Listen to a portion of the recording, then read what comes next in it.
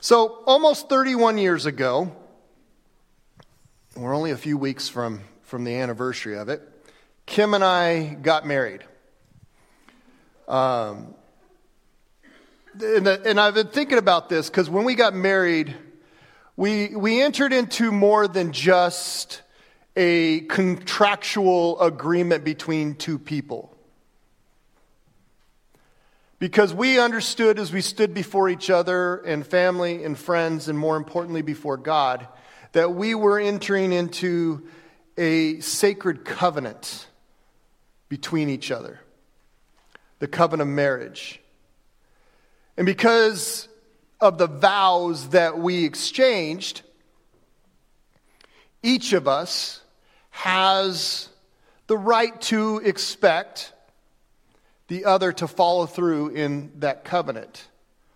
And I will admit, every time I get to perform and officiate a wedding, as I read the vows and I read the marriage covenant and have the bride and groom recite those things, it takes me back almost 31 years to that time where it was Kim and I standing there. And those words linger heavy. Because as I've studied this week, something that just kept coming back to me is, it's one thing to just remember. And we think of, well, remember this, remember that. And that's more of the idea of, let's just not forget. But more importantly is the idea of remember this. And it's more than just the understanding of don't forget, but it's more of the understanding of actively participating in remembrance. That you live into it each and every day. And that's where I think of it in the marriage ceremony, in our marriage, it should be an active thing where we remember those vows and participate in them. And the reason I bring up all of this is because it's that expectation of following through that's a really reasonable understanding and description of a primary term for us this morning, which is the Hebrew word hesed. It's used to describe in the Old Testament this idea of loyalty and obligation that characterizes a covenantal relationship between two parties. But unfortunately, because of the English language, we have to choose a word. And so some will choose mercy, some will choose love, some will try to expand it and they'll say loving kindness, and others will say steadfast love. And yet it has so much more to it. It's a deeper meaning to it, an understanding. In fact, author Dan Boone, who's the president at Trevecca Nazarene University, defines hesed as the behavior that one person has the right to expect of the other in light of the promises that were made. And the reason I bring this up today is because, even as we are in the midst of this Advent season, and we acknowledge that Advent is the season of longing, it's of waiting, it's of anticipation for Christmas, of the coming. It's a remembrance that Christ has come, but it's also a waiting and longing and looking forward to that Christ is coming again. And so it's in this midst of this time where we also can understand it's a time of repentance. As we look and we are encouraged to search our hearts and to seek after God. Not out of fear or anxiety, but because we understand the steadfast love of God. It's not that we can demand that God give us this or give us that, but it's that we understand because we have an experience with Him where we've experienced and understand that God has done this before, has continued to do it, and we understand that He will continue to do it. And so we continue to put our trust on that reality that God will always be faithful. So today we're going to focus on this psalm that Finley read for us, as we find the people of God asking God to do this, to show us your steadfast love, O God. In verse 7.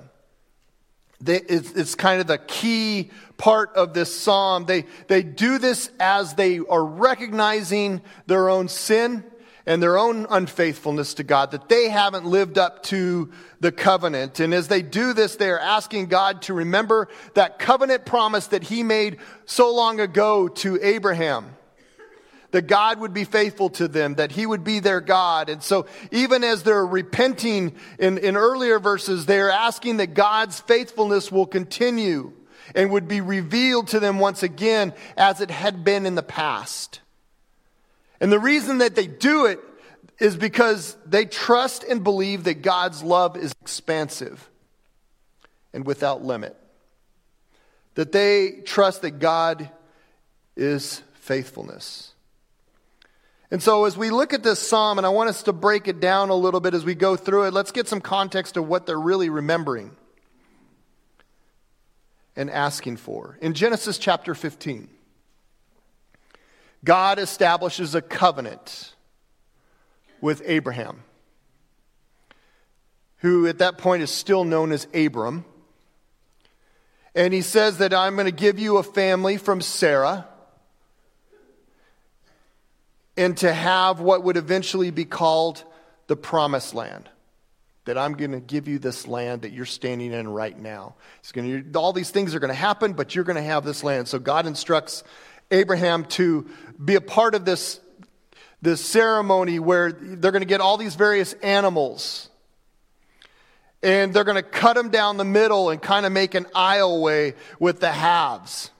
It's quite the gory scene if you really think about it, but this practice is known as a cutting of a covenant. And it was used to seal an agreement between two parties. And typically, what would happen is you'd cut these animals and you'd have them, and together in the understanding of what you are agreeing to, you would walk through the center of those two with an understanding that if you broke the covenant, you would be like these animals, rendered in two.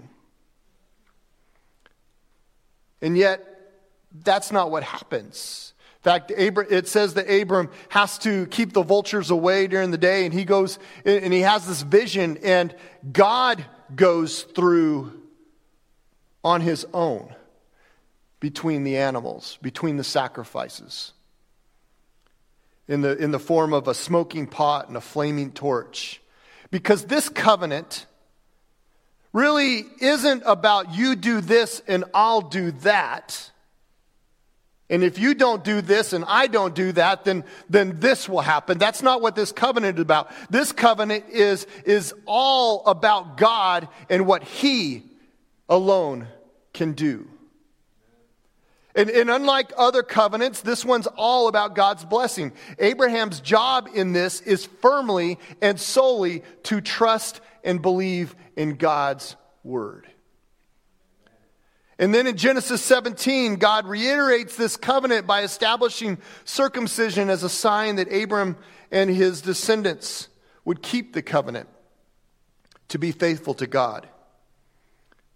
And that this covenant wasn't just for Abraham. It's for all his descendants, generation after generation after generation. And it reveals throughout it that it's a steadfast love, a love that is going to continue, that isn't just tied to, but it's tied to who God is. And it's because it's a demonstration that God is taking both sides of responsibility for the covenant. And at the same time, he's understanding and expecting the people to maintain their faithfulness because of who He is. And so this foundation, this covenant is the foundation of the entire relationship that God has with the Hebrew people. Everything is centered on it. They are a people of promise as a result of Genesis 15.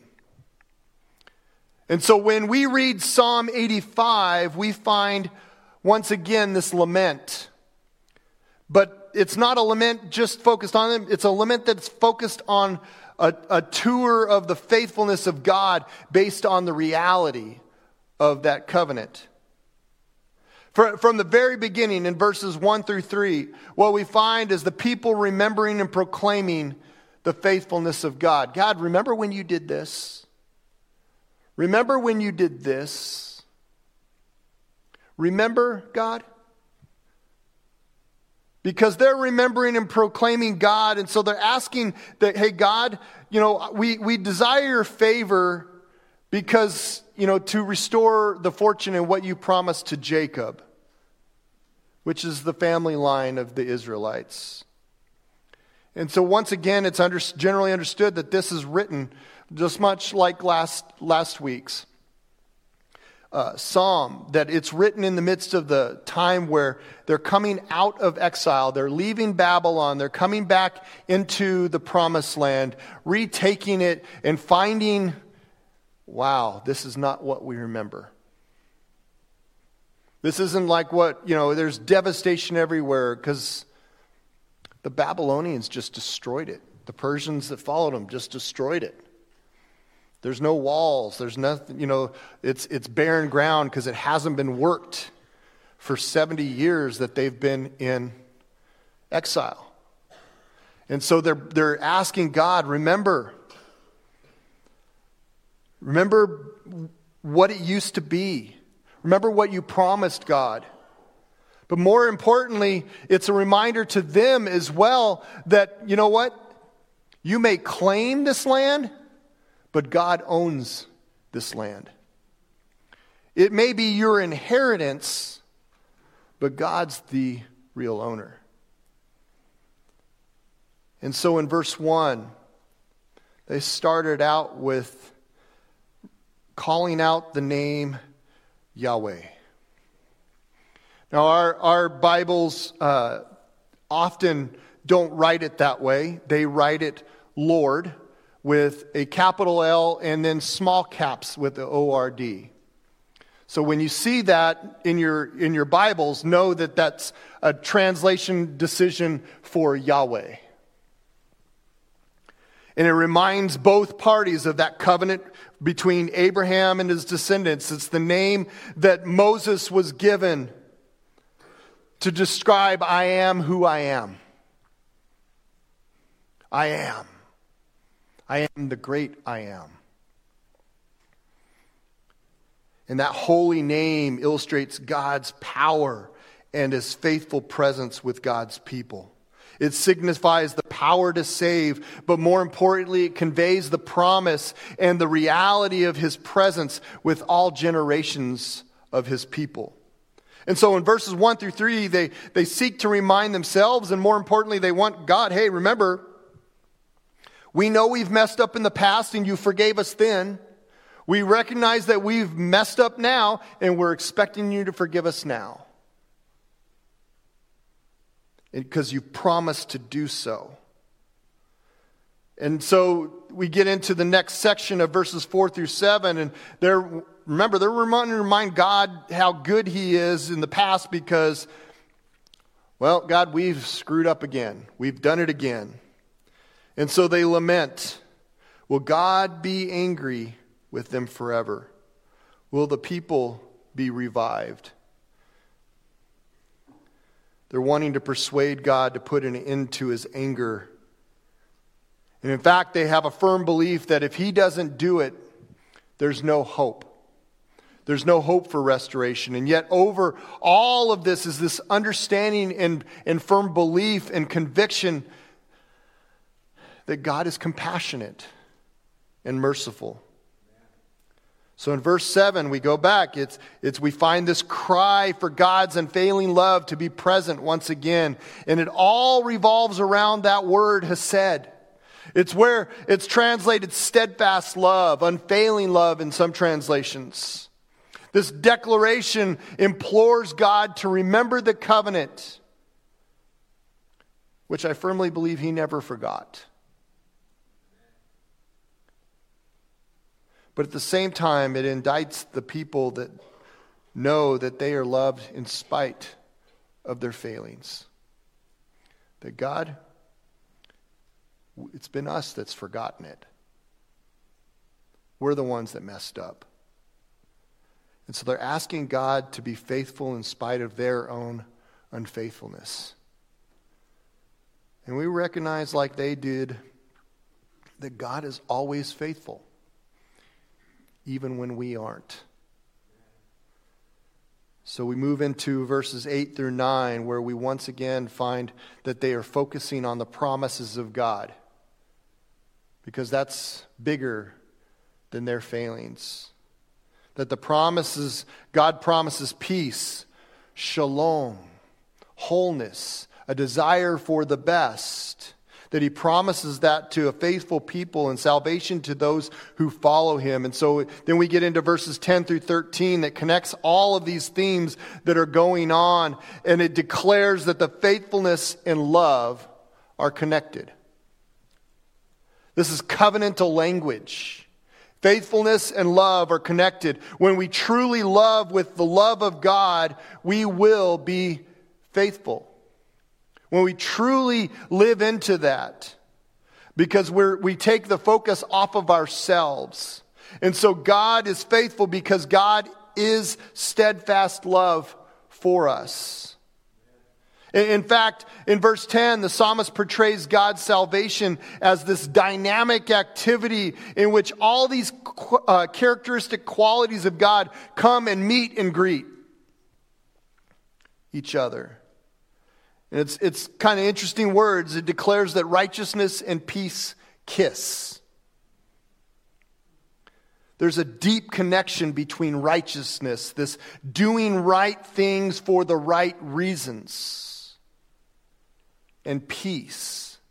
Because when we seek righteousness, when we seek to do the right things for the right reasons, peace comes with it. In fact, we find that faithfulness and righteousness are viewed as abundance from God. That we see this illustrated in their language of the land yielding a harvest, because there is abundance when we are in right relationship with God. And so here's the good news. This isn't just a song for thousands of years ago of a people coming out of exile from Babylon. This is our song. Our hope is based on this very real and present reality of the promise that God's steadfast love is present and real for all of us. This is our song. And so we must remember.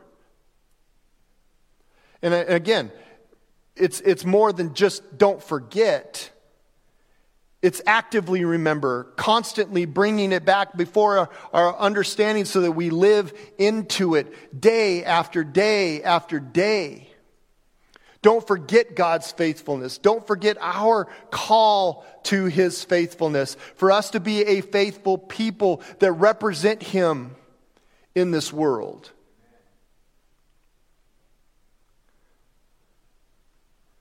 This is our song, that the steadfast love and faithfulness of God in the past, that we remember. And by remembering, I'm not just talking about forgetting, but actively remembering, recalling, bringing it to our minds. And so we do that by remembering through the stories that we are given in Scripture. As we answer the questions of where do we see God at work? Where does God illustrate God's steadfast love? What is he doing in the midst of Scripture? Because it helps give us an understanding of God and how he works. We do this through remembering through the stories of church history. As we remember, the steadfast love of God has been apparent in the church, both global and local. We think back to the stories and remember. We do this through remembering the stories of our friends and family and those around us that illustrate the steadfast love of God, that God was faithful here. Let me tell you about this experience that I had. Can't explain it any other way than God was at work. And so we have this story. And we need to remember, because we need to share that story that each and every one of us carries. That we each have this story to share that needs to be shared, and it needs to be listened to. Because we are all witnesses of God's faithful and steadfast love. And we do this by remembering also through the stories of our own past.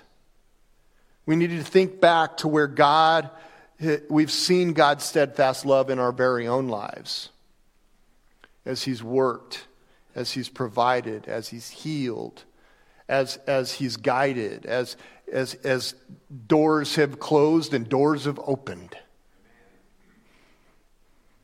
And we need to tell those stories. But there's another side to it. Because much like this psalm, we also need to recognize and lament the broken covenants that are around us. That we have failed. That there are experiences where we've watched relationships and covenants break. That people haven't lived up to what they've been called to do. And I admit, as a pastor, especially in youth ministry, we'd be talking about different concepts and understandings, and there are many times where I've sat with, especially a young man who was sitting there crying, and I'm like, what's going on? And he's like, how? We keep talking about a good father. We keep talking how God loves us so much. He says, how can I understand a good father that loves me when my own earthly father has completely abandoned me?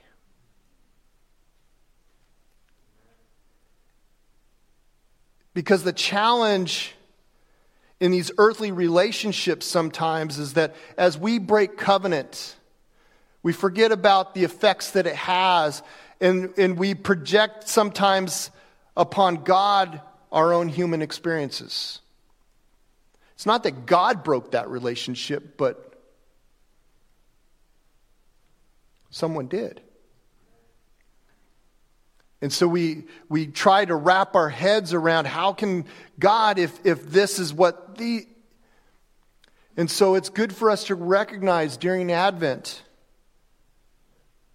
on what causes us to feel unworthy or unlovable, where the brokenness is.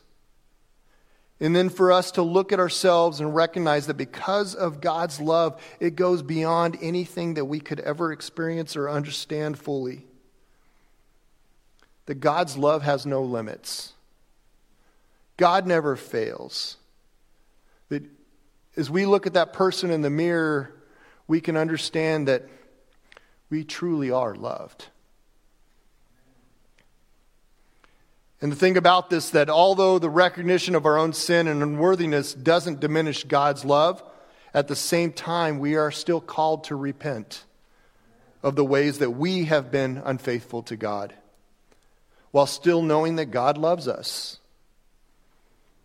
So as we repent, we recognize that we don't need to fear God when we're honest, because honesty before God and one another leads to the hopeful transformation of our lives, that we become better representatives of who He is.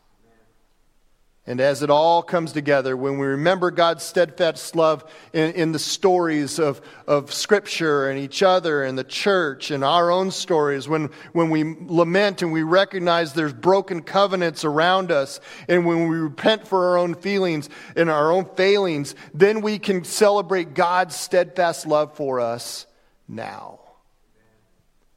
That there is hope, because God is faithful. God's love endures always. That He hasn't given up on us. And we do this in a significant way at Christmas when we celebrate that God's love for us was so immense that he became human to dwell among us with the intent of reconciling us through his own self-sacrifice. That he is Emmanuel, God with us. And that we can't just stop there and act like we only, do this once a year, because we're called to live it each and every day. We're called to remember. We do this through songs and prayers and sharing with one another. And as we serve one another, and as we come alongside one another, and as just life, we do it for the glory of God. That as we celebrate the steadfast love of God, it will remind us that we are loved. It will let others know that they are loved, that God is faithful. And it gives us all a moment to look back on later when we remember the goodness of God. So let me declare to you today, you are loved. We are loved. And this truth is at the heart of the story that we sang about this morning. God's love is abiding. It's faithful. It's always present. It never leaves. And we can fully remember and trust in God's love is expansive and present even if others fail around us. And even when we fail, we can trust that God loves us because we can remember where God has been faithful in the past. We can celebrate God where he is faithful now. And we can rest in the understanding that God will always be faithful. Would you pray with me? Heavenly Father, we come before you today. God, we sang Silent Night. Holy night. All is calm, all is bright. And I understand that's a cleaned up version of the messiness that Scripture tells us. But your holiness is not. Your love for us never ends. God, I recognize that I have failed at different points. And I thank you for the forgiveness that you have given me.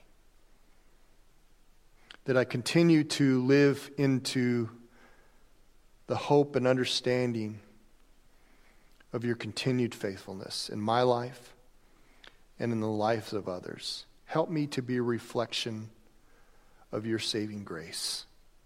Help me to be a reflection of your steadfast love that endures beyond compare.